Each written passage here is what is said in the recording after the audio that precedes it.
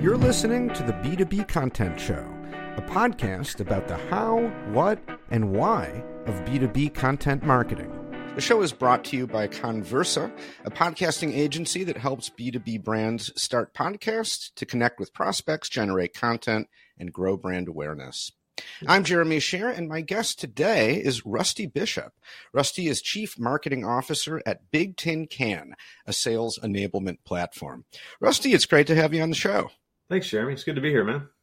So we're going to jump into our topic in a second. But first, one thing I've been curious about, where does Big Tin Can come from? Like, why is the company called that? So it was originally founded in Australia, and the founders had the idea of putting everything into one spot, putting all your content into one place.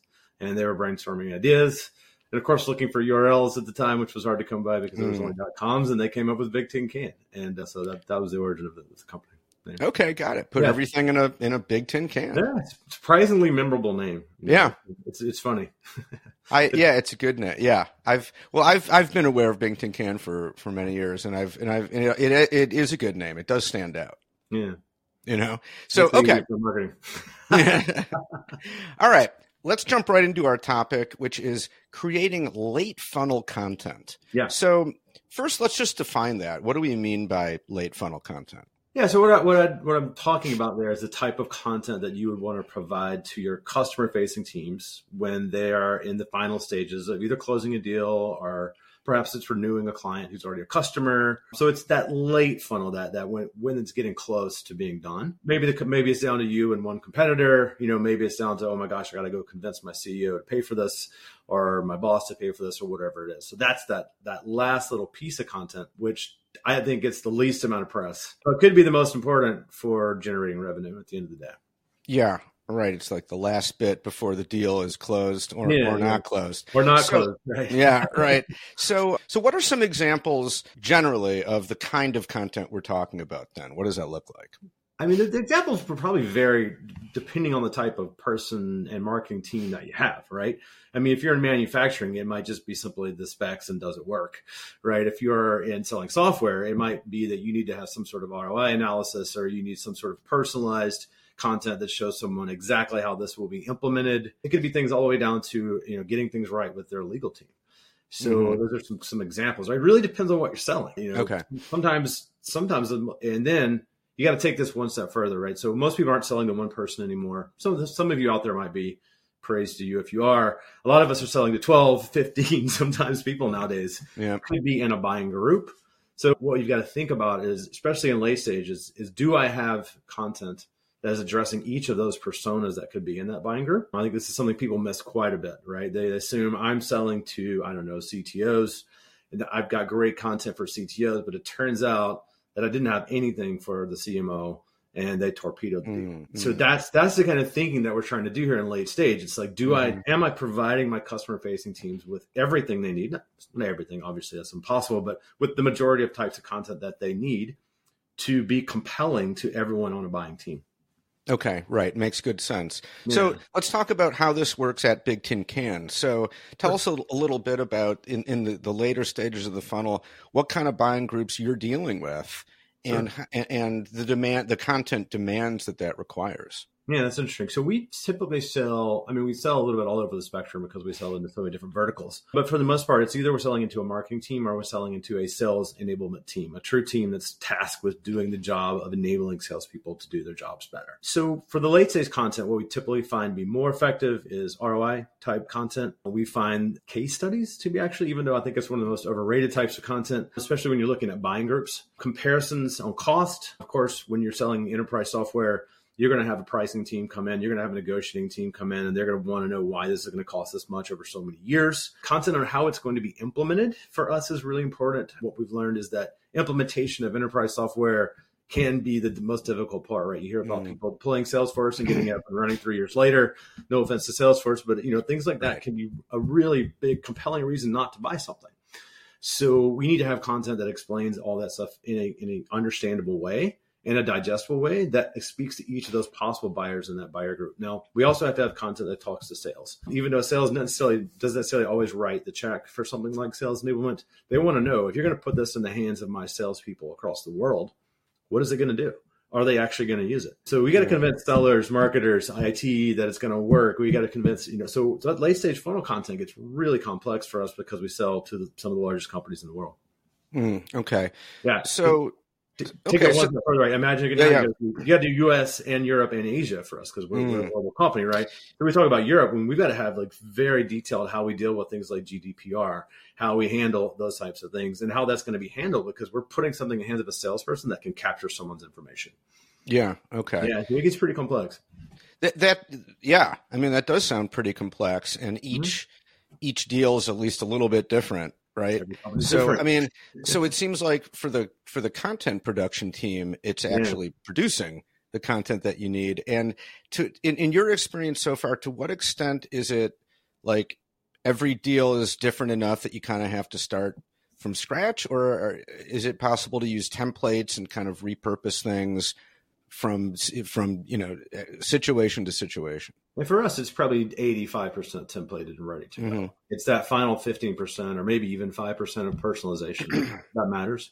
Whether you're doing that through automation, Bigtincan has automation stuff. I don't want to talk about Bigtincan too much. That's not what we're here to talk about. Or whether you're doing that through a dedicated team of content producers who are out there personalizing that late stage content. Typically 85%, 90% is pre-templated. It can be reused over and over and over again. It's when you get to, sometimes we see complex like RFPs and those kind of things, we have to completely redo stuff, but it's pretty rare. It's pretty rare.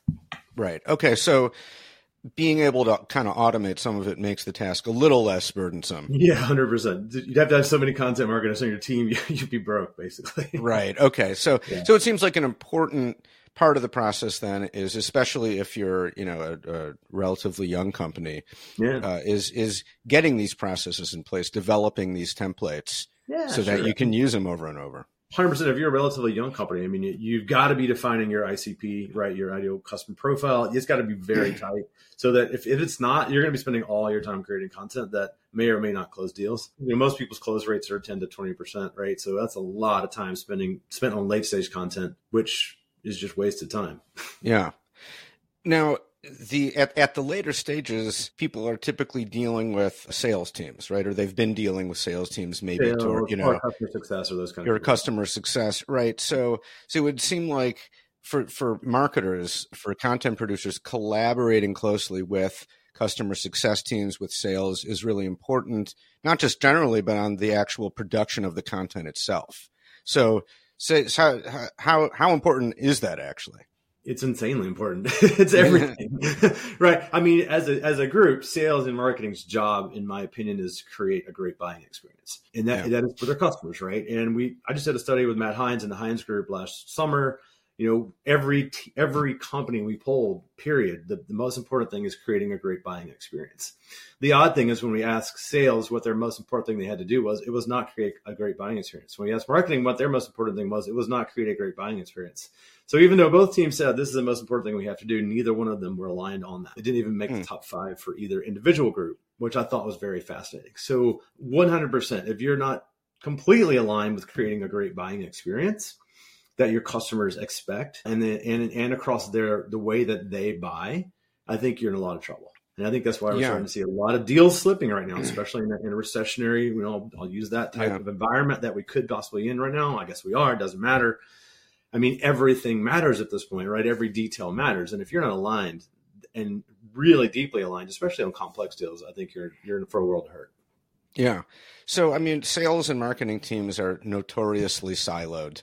Not always, of course, but, it's sort of an ongoing problem for a lot of companies, which would seem to be a big problem for creating good late stage content. So, I mean, how do you guys deal with this at Bigtincan? I mean, here at Bigtincan, we're pretty fortunate in the fact that we're pretty aligned already because we sell sales enablement software. So if I'm not aligned with sales, I'm in a lot of trouble. So I'm probably a little bit of a unicorn in that aspect. But if I had to say things to my fellow marketers out there, or my fellow content creators, I mean, the action steps you're thinking about are frame a discussion between your revenue generating teams and actually have a real discussion about what you need at the late stage. I'd be surprised how many companies haven't done this. Just literally sat down at a boardroom and said, what do we need in the late stage, right? Then once you've identified those gaps, that gives you a baseline. So I think about baselines a lot. I think it's impossible to improve anything without a baseline. So once you have your baseline, you know how to go. Always considering the buyer's perspective while you're having that conversation. A lot of people default back to, I'm in sales, I really need that ROI, but do buyers really need an ROI? Do buyers really need a case study? Do they really need an analyst report at this point? But so thinking and put yourself in the buyer's shoes when you're talking and framing that conversation. Hardest thing is identifying those internal processes and technologies that you got to change. That's where things get expensive and personal internally, right? So I own this. You're not taking this away from me, that kind of thing. That's where you got to walk a fine line as a marketer. And lastly, it's just audit how you're delivering against the buyer's expectations, right? And that's a matter of doing measurement through the sales cycle, and especially in the late stage. Do you actually have a current way to measure the effectiveness of your content? It's a really important question to ask. My guess is most people, it's anecdotal right now because technology is just starting to come around where you can see what happens in the late stage, right? We can actually measure it. Yeah. So why do you think that those conversations between sales and marketing that you just described, why do you think they don't happen as often as they probably should? I think there's always been a silo there. And I don't think anyone would disagree with this, right? There's always, we all are aligned on one thing. We got to be generating revenue and opportunities for our, I don't think we're aligned for the most part on how that happens. And so you create that silo. And I think there's always going to be this tension there, unfortunately, between sales and marketing, which is, from the sales side, you're not generating enough opportunity for me. And from the marketing side, you're not using enough of my stuff to make us seem on brand. So as long as that tension's there, I think that's just reality. Maybe you just accept it. And then you learn how to cross that barrier, accepting the fact that that's always going to be there.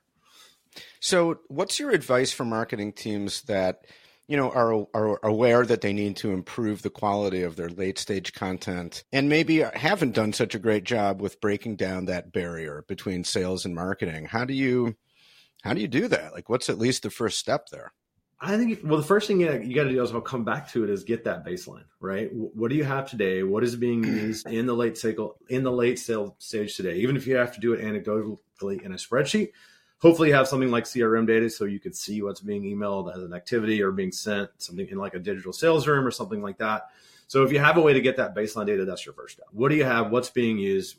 And then comparing that against a win-loss analysis. Probably need a RevOps team to do that. Otherwise, you need to spend a lot of time in spreadsheets. And actually just get out there and talking to salespeople. It's sort of amazing how I've seldom that actually even happens, right? So you gather your data.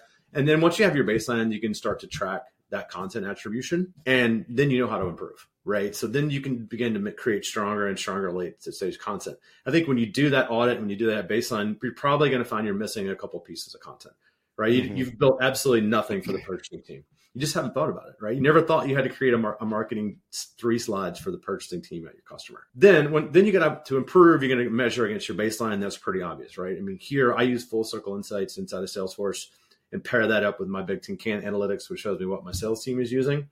That combination allows me to do actual attribution at the content level on each deal.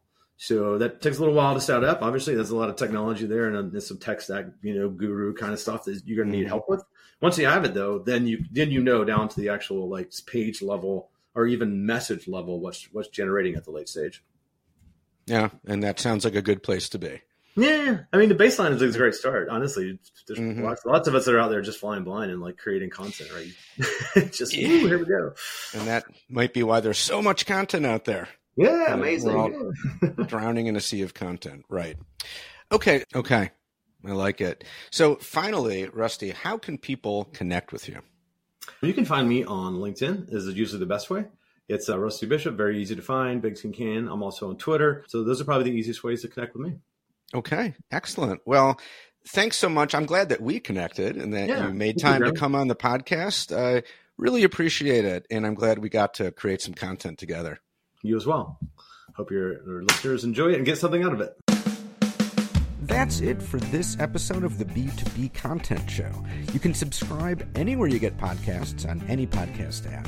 And while you're at it, you might as well give the show 5 stars and leave an over-the-top comment about how much you love the podcast. If you'd like to be a guest on the show, or you know someone who you think would be a great guest, let us know. You can contact me at jeremy@conversa.com. That's CONN Versa.com. The B2B Content Show is brought to you by Conversa Podcasting. Check us out at conversa.com to learn more about how we help B2B brands start podcasts to connect through conversation with the buyers and decision makers you need to get to know to grow your business. Thanks for listening, and we'll see you next time.